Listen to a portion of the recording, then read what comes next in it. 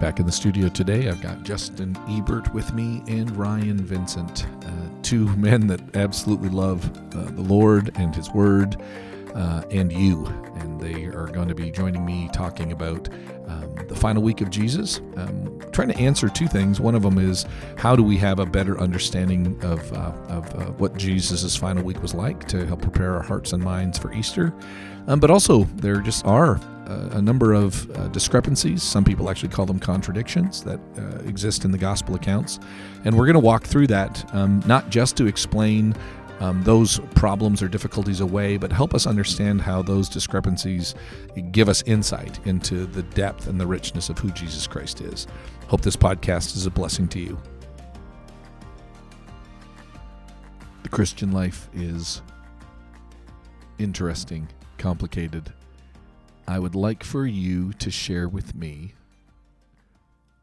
what some of the, personally, not what you've dealt with in ministry, but like personally, some of the biggest struggles that you've had in terms of either like a doctrine, something that you read in the scriptures.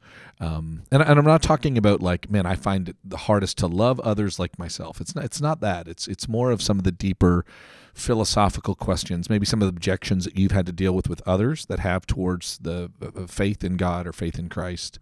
What's the one? We don't have time to do like 5 of them, but what is the one that just really just hits you and you're like, wow, yeah, no, I wrestle with that too. What we're going to be doing for the rest of eternity. Okay. I like thinking about it. Like, I enjoy it. That's fun table talk to me. But it a little bit intimidates me, so thinking through that. Are you saying like the idea of eternity doesn't make sense to you? Yes. Okay. The idea, I mean, truly, like, what will our consciousness and our activity be like? Yeah. And you don't, but what I'm asking is not like, so what is it? I'm going, when you think about that, it makes you wonder if it's true. Yes. When I start going down the road of existence after I take my final breath and what happens. Yeah. It's like, am I crazy? Yeah. Yeah. Am I actually going to have an experience after my final breath? Okay. I do. I process that a lot. I don't know if it's in my top 4 or 5, but I have to admit, like, it's now I know what you're talking about. I share it. What do you got? Mine is, I've always had difficulty with the concept that God does not change because He's unchanging, and then He becomes a man. I'm like, wait, hold on. Yeah. And you see Him, even kind of haggling with His prophets, Moses famously. And it seems like God changes, but I, the Lord, do not change. Like, I've always had a hard time. I believe it's true because He said it. There's got to be like there's clearly a part of that like a finite human can't comprehend, like an unchanging God who is kind of changing. Who also responds to prayer. I know. Yeah. And will relent. That's crazy. No, these are big questions. I'm not surprised that you guys picked ones that maybe aren't really the top of what I hear other people objecting to or struggling with. I think that's kind of interesting. One of the things that I think a lot of people struggle with, and here we are now in Holy Week, walking through the final days and the events of Christ's life as we prepare to celebrate Easter and the resurrection on Sunday. But clearly one of the greatest objections, which I guess you guys have worked through these, are a lot of what they would call either like a complete contradiction or a discrepancy in the biblical accounts, but specifically in the gospel accounts about the life of Jesus in terms of who He is. And not just simply that Luke's the only one that records the Good Samaritan. We could understand why that is, but when there appears to be, okay, how did that fit together? I don't know if those two accounts actually fit. So what I would like us for us to do to just help people understand what's happening during that final week, take a look at some of those events and not try to answer them from just the discrepancies, but maybe trying to help people see how some of these questions that come up really can be good questions to try to solve and to really show us almost the depth of the biblical narrative, the depth of the biblical texts, and help us to see that some of what somebody might consider like a discrepancy or might consider the difference to be discrediting, instead, turning that around, and really isn't that. There's another way to understand it. So the purpose of this podcast is far more for us to kind of enjoy the complexity of the four biblical narratives, the final week of Jesus' life. And we're going to stay away from the resurrection accounts. I'd like to come back, actually, and say, hey, let's talk about the differences in terms of how the resurrection accounts happen. But this week, Holy Week, what's going on? What's happening? What are some of the differences, discrepancies? Question for you. So we did a podcast similar to this on non-final week activities. Yep. Discrepancies. One of the questions we asked was, when you first started recognizing some of these in your own reading and personal study and thought or conversation with people, how did that hit you? Was it like, ooh, fun challenge to figure out, or yeah, I would never struggle with that, or oh yeah, that I really did have a little bit of a crisis moment there for a little bit when I was younger? Yeah, no, I have never had a crisis on this. I never have. And I think for lots of different reasons. I mean, I've got tons of other crises I've got to try to figure out first. I find that when people describe things, I've always found this to be fascinating, is that they describe it differently, and so there is a perspective. And so when someone is trying to tell a story, and they describe it in a way, and I was there, and I hear two people describe it, and I'm going, oh, I know why you said that, and I know why you said that, and I know why you didn't mention that, and I know why you didn't mention that. So I think when you try to look at the Bible in really kind of in a very static, thin way, it doesn't fit. But once you put it in what I love to call real time, when you put it in real time and you understand that what happened there when Jesus went from to, and I'm going, okay, by the way, if we were to just do this in real time, that journey would have taken, and then you begin to describe the number of hours or days. And then you say, yeah, surprise, surprise, not all the gospel writers did that. And so I've never really struggled with it. To me, it was, there was a trust that I had, and then there was I totally see how those both things could fit. So it's really not been hard for me. Yeah. So does anybody have something specifically from the gospel accounts in the final weeks of Jesus' life that is interesting? Yeah. So one thing that you run into in the final week is how obviously the gospel writers don't all include the same events.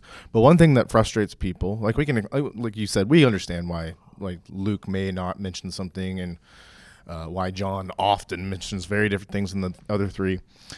That's well enough and good. A lot of people struggle with apparently different chronologies through the week. Yep. And so one that's really interesting is Matthew 21 versus Mark 11. In Matthew 21, particularly as it relates to the cursing of the fig tree. Yep.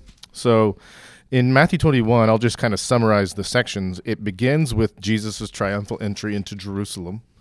And then it says he goes into the temple complex and cleanses the temple, right? We've talked about that a little bit in terms of, is there one or two cleansings?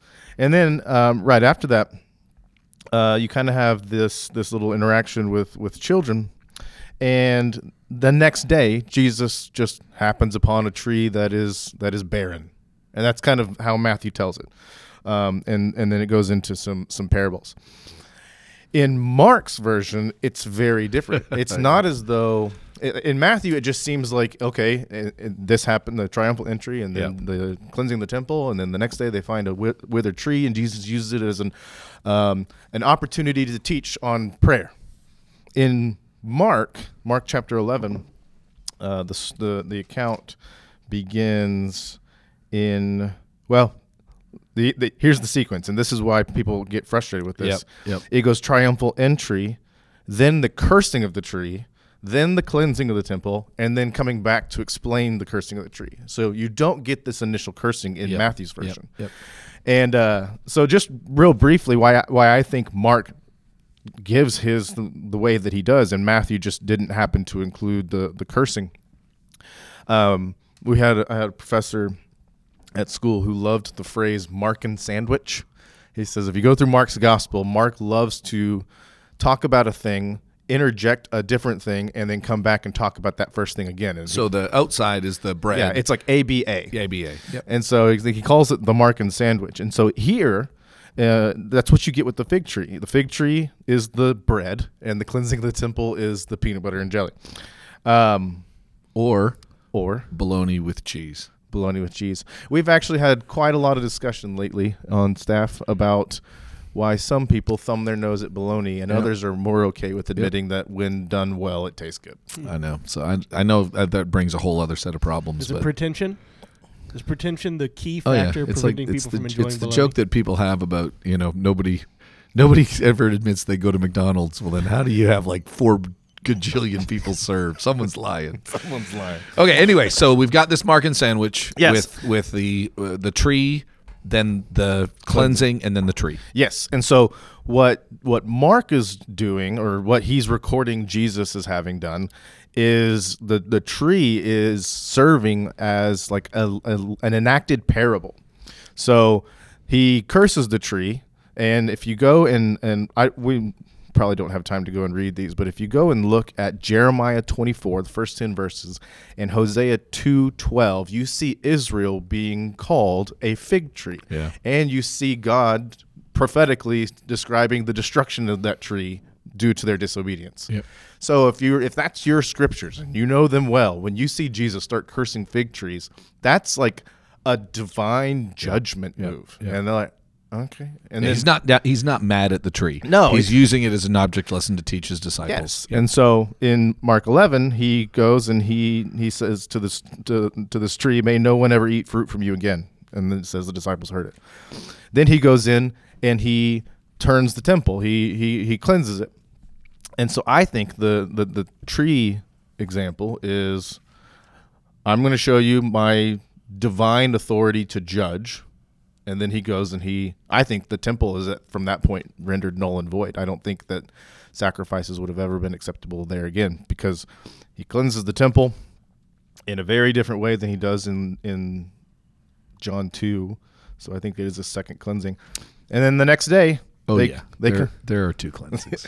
the next day he comes back and then they see the tree withered, and it says in verse 21, "Then Peter remembered and said to him, 'Rabbi, look, the fig tree that you cursed has withered.'" And Jesus, and this is what's so fascinating to me, Jesus says, "Have faith in God. Truly I tell you, if anyone says to this mountain, be lifted up and thrown into the sea, and does not doubt in his heart, but believes that what he says will happen, it will be done for him." And so another thing that we kind of read into this is that it's this strange pivot. Jesus curses a tree, curses the temple effectively, comes back, looks at the tree, and now he's talking about the power of prayer. Yeah. Like you will have the prayer that can move mountains, but that's not what it says literally. It says this mountain. And I had never noticed this before, but this particular professor said, what mountain would he have been talking at? What do you think he was pointing at? Yeah. The Temple Mount. Yeah.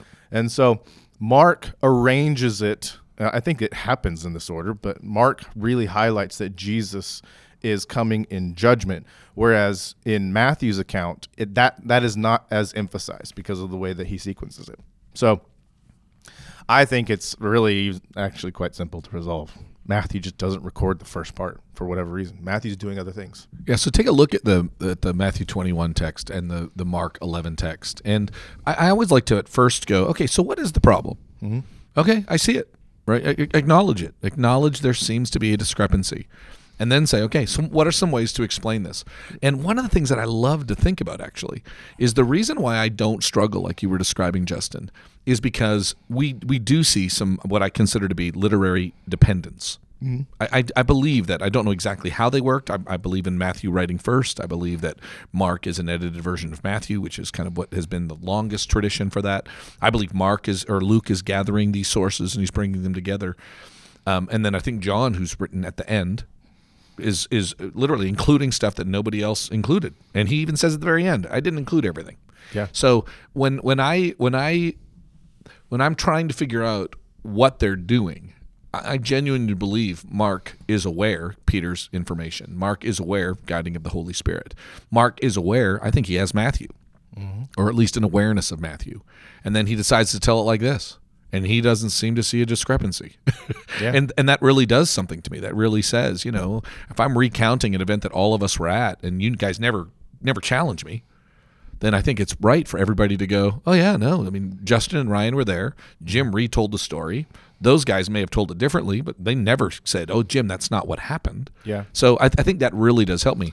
Yeah. And in the case of Mark, even though his book is overall shorter, his individual stories are longer than Matthew's typically. Yeah. And so I think he did have a copy of Matthew, and I think he's confirming it with Peter, and Peter's like, and also let me tell you another thing about that day. Yeah. And it's like it's filling out, right? And so that's why I do believe Matthew's first. It's interesting to think through, like a lot of the questions that we have or even the problems that we have are so new, like modern questions that they weren't trying to answer in some ways. Just history and biographies were written differently back then. The way we do history writing, biography writing, is a few hundred years old, not a few thousand years old like these texts. Yep. Really, like the main purpose of biographies in that day in the Greco-Roman world was to show the character of the main the character of the main person. And so what was this person like? And so it would make sense with that. They're not trying to create stories that didn't happen. Okay, that's a different category of thing. They're actually trying to work it to highlight certain aspects. Yeah. And so when we talk about things like the portraits of the Gospels, what their meaning is, there is some artistry. There is some freedom that the Holy Spirit allowed these human writers to have to show pictures of Jesus that are true pictures of Jesus that are different and a little bit unique. Yeah. There really is some beauty in that and some artistry in that, some literary devices that are being used to show some different things about Jesus. And I think sometimes when we talk about artistry, we almost talk about like this free-flowing, well, I'm free to do whatever I want. And that's not the kind of artistry that we're talking about. It's still an artistry that is bound by greater desires, which is the artistry is not, how can I express myself? It's no, how do I tell this very true story in a way to this particular audience? Yes. And how can I then, under the guidance and the direction of the Holy Spirit, according to my own creativity and to my own artistry, kind of relay this information. Yes. And so it's happening intuitively. It's happening culturally. It's happening very much within kind of their own framework of that thought. Yeah, if you're going to tell the story of the gospel to our staff, you're going to say it differently than if you were going to go talk to our kids, than if you were going to go talk at the school board meeting. Yeah. Like those would be three different things. Yeah. You're saying the same things. Matthew's writing to a predominantly Jewish audience, possibly. Mark's writing to a Roman context. Luke's writing to a prominently Gentile audience. John's writing in a very theologically rich way. And that would mean there's going to be distinctives in that. And that's okay. It's a boundaried. I liked how you said that. It's a boundaried artistry. So, Justin, I want you to talk a little bit about, and I want to interject something first, but I want you to prepare to think, to explain just how different John is from the synoptics. Okay, but before we do that, I definitely want to encourage you one more time to go back and take a look. And I don't think we'll talk about it necessarily, but you know what Ryan was describing about what Mark does with just this brief episode, this brief statement here. You know, Matthew really makes it much longer. Like, there are a series of parables, and if you go back and you take a look, sure, he doesn't do a sandwiching of these ideas, the cursing of the fig tree. But if you go back and you just take a look at the parables that come after that, right? So after Jesus' authority is challenged in chapter 21, he tells the parable of the two sons, which is a condemnation of the way that things are. And then all of a sudden the parable of the vineyard owner, which Mark shares, same condemnation. The wedding banquet, same condemnation. And then you've got some encounters. But then when Jesus comes back, I mean, there's some real strong kind of religiosity is attacked in chapter 23. And then you've got some ongoing parables that happen where Jesus is really describing difficulties, and you even have in Matthew's account the parable of the fig tree in chapter 24. So with the destruction of Jerusalem. So it's almost like Matthew's got many stories, and Mark's just doing it in a shorter time frame. But the theme is so similar, and that's why you really have like two different ways of looking at it. Yep. So take a look at those themes in Matthew chapter 21 all the way through 24, 25. You really do get a bigger sense of what's going on. Anything you want to add to that, Ryan, before Justin deals with the John difference? Nope. I'm just looking for more discrepancies. Found one. That's awesome. Found a good one. So, Justin, share a little bit about, because truly Matthew, Mark, and Luke are different than John in so many ways, but the final week is probably the biggest difference. There's a ton of... But don't talk about the temple. Okay. There's a ton of teaching that Jesus does in John, that John records, that we don't find in the other Gospels. There's a very extended pneumatology that we find that's... Please define pneumatology. You define it. It is... I don't know the definition. Ryan, help teach me. Can you tell me what the word pneuma means? Spirit or breath in the Greek. And so pneumatology is just the study of the Spirit, the Holy Spirit. So Jesus teaches pretty extensively on the work and the role of the Holy Spirit, which we find almost nowhere else in the New Testament. It's actually pretty unique to John and the whole of Scripture. You get a big chunk of it in John 16. We have a very developed idea of what the Holy Spirit does in the role of the believer. And actually, that's one of the things Jesus does in John, that John's recording, that it's so much of this is discipleship for the community of faith. I mean, think about, hey, the only way to the Father is through me. If you love me, you will obey what I command. Hey, there's not just one prayer during this final week. There's actually a really important prayer that takes up an entire chapter. John 17, one of my favorite chapters in the Bible, recording a long, extended prayer of Jesus that's nowhere else. Yeah. Tell me if I'm wrong. Is it the longest prayer other than maybe Psalms, if those would be considered prayers in the Scriptures? I would think so. Yeah. I can't imagine one that would And so be he longer. prays for his disciples. He prays for us, which is pretty amazing.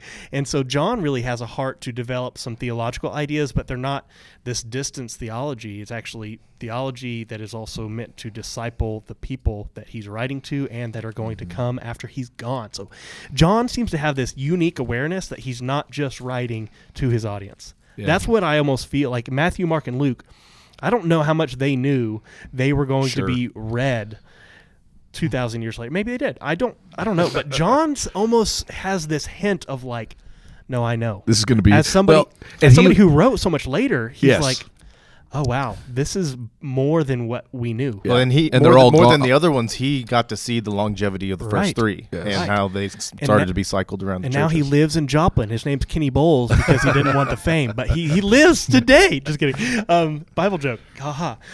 So anyway, that's one of the things I see in John, just the unique theology that we see there, the unique discipleship opportunities that he's highlighting, in addition to the unique sayings, but each of the different Gospels have unique sayings. of Also, Jesus. like structurally, John's 21 chapters. He gets to the final week at the end of 12. Oh my Yeah. goodness. Yeah. And so he spends a ton of time. Yeah. And you get all the really John 13 through 17 is kind of Jesus' final discourse, what it's described as. And you get so much there that you don't get in the synoptics. Very extended foot washing. Well, and I'll tell you the part that it just makes sense, right? I mean, Matthew, if you think of the authors, right? Matthew, Mark, Luke, John. Matthew would have been there for everything, but not at the same level John was. So even though I think Matthew was at these accounts, there's just a different level that John is engaging the material of Jesus and kind of that disciple piece. So obviously Mark and Luke could use the sources that I'm sure John's not the only one that knew that prayer. It's interesting. John's the one that has this deep promise that the Holy Spirit will come and will remind you everything that I have said to you, and then you have. In that sense, these long remembered prayers, these long remembered discourses that Jesus has with his disciples.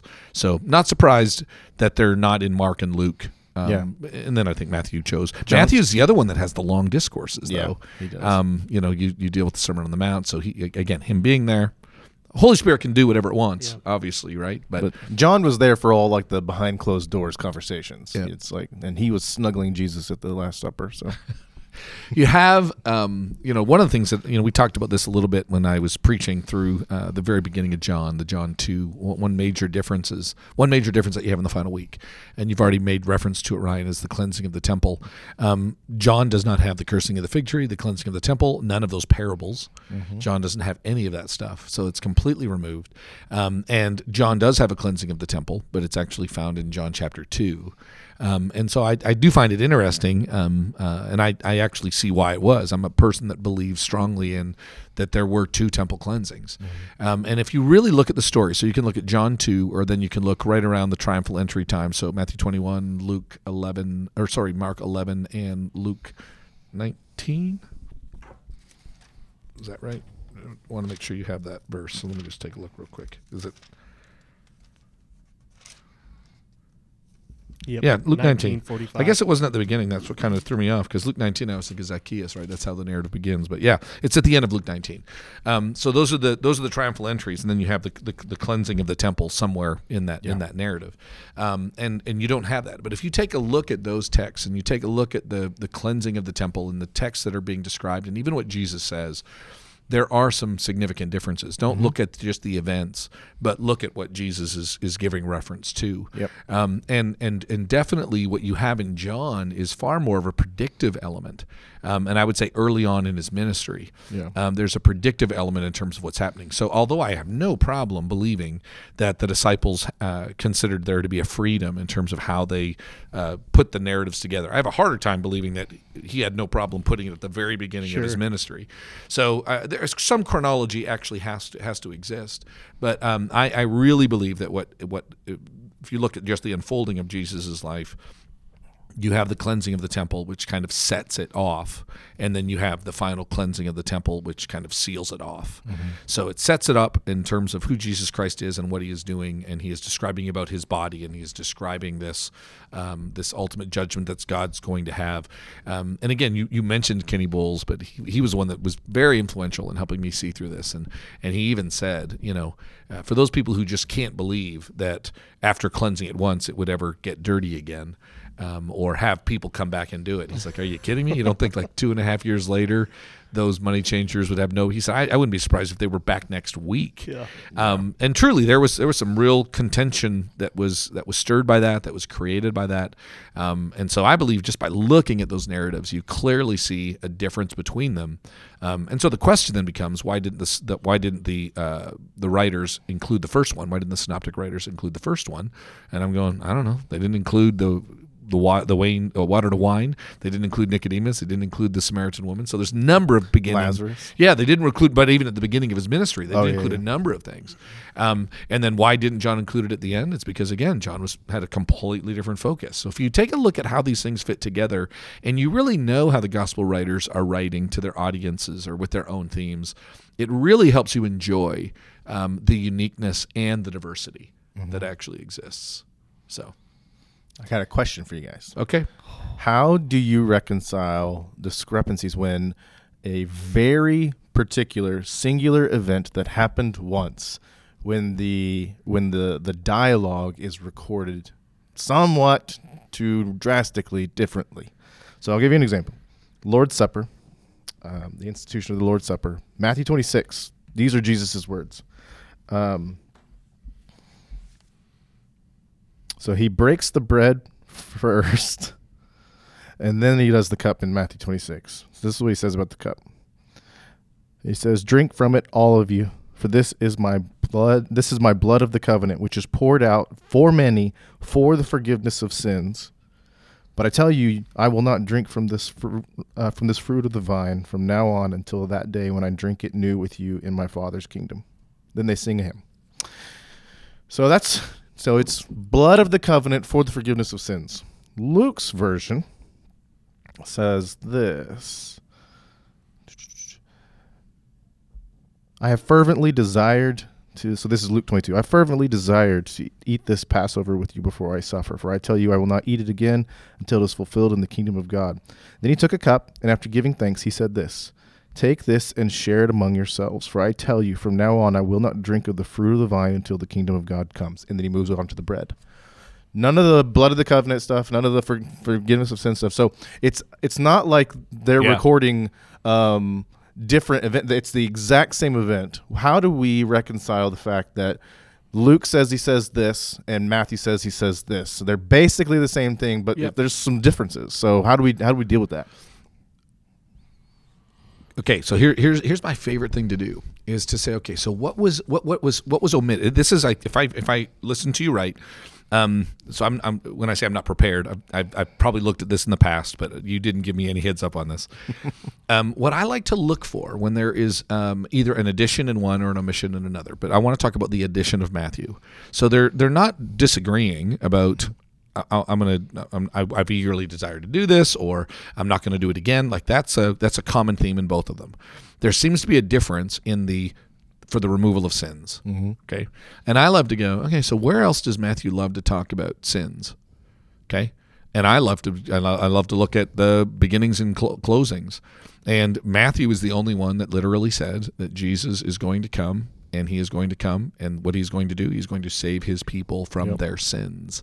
And so I love the beginning of that, and I always think a lot about that. That's what the angel says, is that he will give him the name Jesus because he will save his people from their sins. And so here in the Last Supper, he is actually saying, I want you to drink this because it is for the remission of sins. Yeah. So it seems to be, and we could even say maybe that's like a Jewish perspective, that not the Gentiles don't want to include it, but the Jews really understand the Passover, and so the Jews really understand what this cup ultimately the connection means. of blood and forgiveness. Yes, the connection of blood and forgiveness. I think that would be one of the first things I would just automatically go, when you see an addition, where else has that been highlighted? Yeah. And where else can we see that? And I bet you there's a number of other ones that that exist in Matthew's gospel that don't come off the top of my head. Another thing that I have always thought that this might help soothe some of the tension there is to say, if you were to ask me, so let's be super conservative and say Matthew was written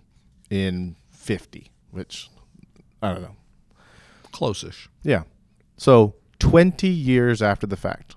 If you were to ask me what somebody said 20 years ago, I could tell you truthfully, but probably not precisely word for word. Sure. But I would still be telling you the truth. So when they recall, I think the Sermon on the Mount was preached frequently, and I think that it was long enough that they could recall the gist of it.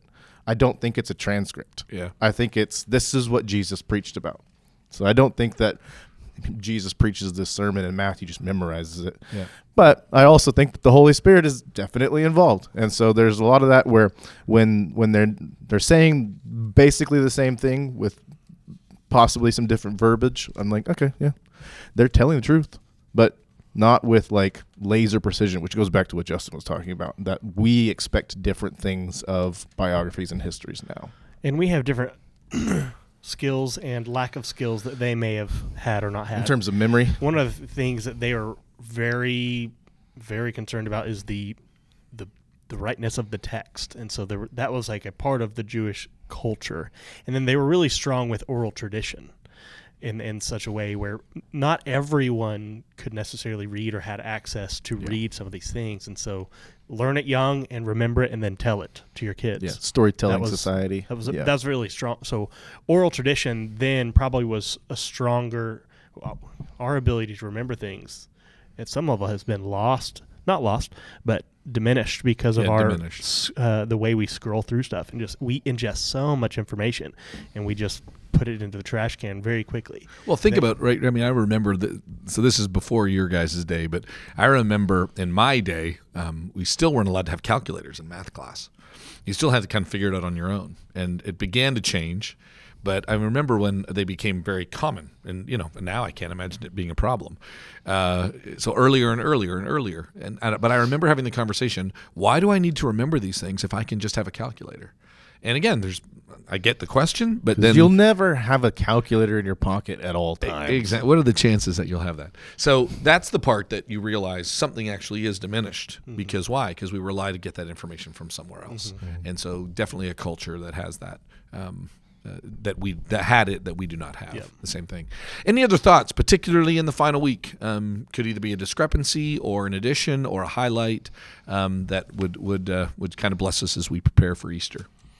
I think about the two prayers. I mentioned John 17 earlier, the fact that Jesus prayed for us. That I don't know, that's always hit me. Yeah. That in the scriptures Jesus is thinking of us. That makes me want to cry.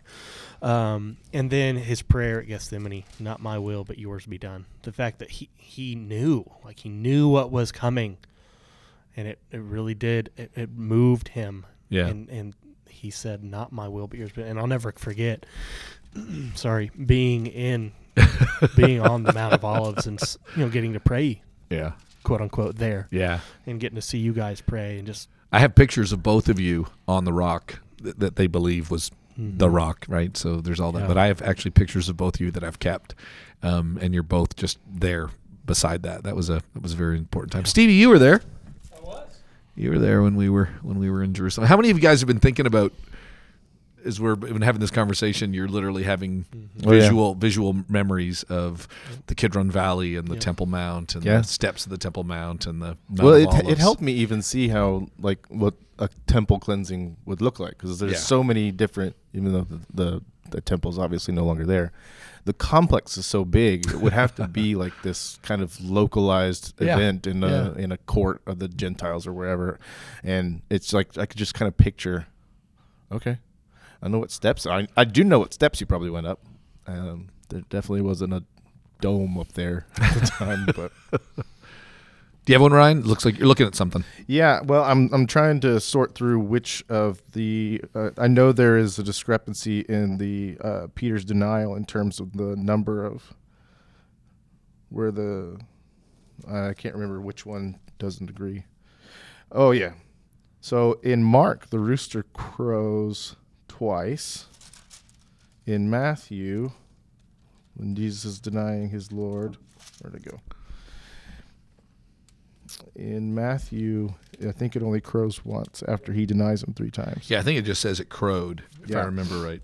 And so it's really not a hard one to reconcile. Again, it's one gospel writer gives it's not a different detail, it's like a further detail. Yeah. And so, but those are the kind of things that people like, see, your books are all weird, and clearly, I'm like, or they're telling the same story different. Kind of where I get to. So Yeah. Well, I hope this has been helpful. I hope that that you've been not only encouraged to take a deeper look into them, but to not be confused or frustrated by a lot of the differences, but recognize how they're trying to highlight very important parts of the gospel story, and not just for the audience's sake, but ultimately so that the audience can know the truth about who Jesus Christ is and what he did and what those events were. The gospel writers seem to care so much to accurately portray the words and the events of Jesus so that we would have life by putting our faith in him. That's kind of that repeated idea and that repeated theme. And I'd like kind of breaking down the time frames of Jesus so that I can take a look at these things and understand what's happening. And obviously the final week is just so mission critical for who he is and for what he's doing. So tell the people, whoever is listening to this, what's that? I think it's a CSB Bible that your life group went through, where they kind of take the gospel accounts and line them up next to each other. What's that Bible called? So there's this, I think it's just called like the chronological, it's just the Gospels, the CSB chronological, I don't know if it says Bible, but the chronological gospel or something like that. And it's actually produced by the CSB, and we went through that. We literally, our life group for quite a while, began to look at it, and we would pick one of the narratives, one of the 4, and it's a harmony. So there's a number of gospels that do this, but the CSB came out with one that I just think is really, really good. It has different colors for the different gospel writers, and it just helps them see where there are similarities and where there are differences. And it's always interesting when all of a sudden you get to certain parts and synoptics are gone, right? And it's just John recounting some stuff, or you can't find John there at all. It's just Matthew, Mark, and Luke. And then you can really look at even some of the differences that happen with the wording and those kinds of things, which then highlight important aspects of who Jesus Christ is, in which we can celebrate him and be really, really grateful that God has shown us unique, specific examples. Did you find it? Yes, it's called the Christ Chronological Bible. The Christ Chronological Bible. Yeah, and it's got a pretty cool looking cover. It's real thin, and it's actually not very expensive, $15. So yeah, encourage you to get it. It'd be good for you to take a look through. So hope this has been an encouragement to you. You know, we're going to have an opportunity just in a couple of days to go through and see the Seder service, in which we remember the words of Christ and how they are the fulfillment of what happened at the first Passover, and how Christ has accomplished perfectly what God ultimately intended in terms of our deliverance and our redemption and our new home that we now have with him. So I'm excited about that, excited about Easter Sunday. Hope this is in some way helped prepare you for that, encouraging your faith, strengthening your faith, answering some questions.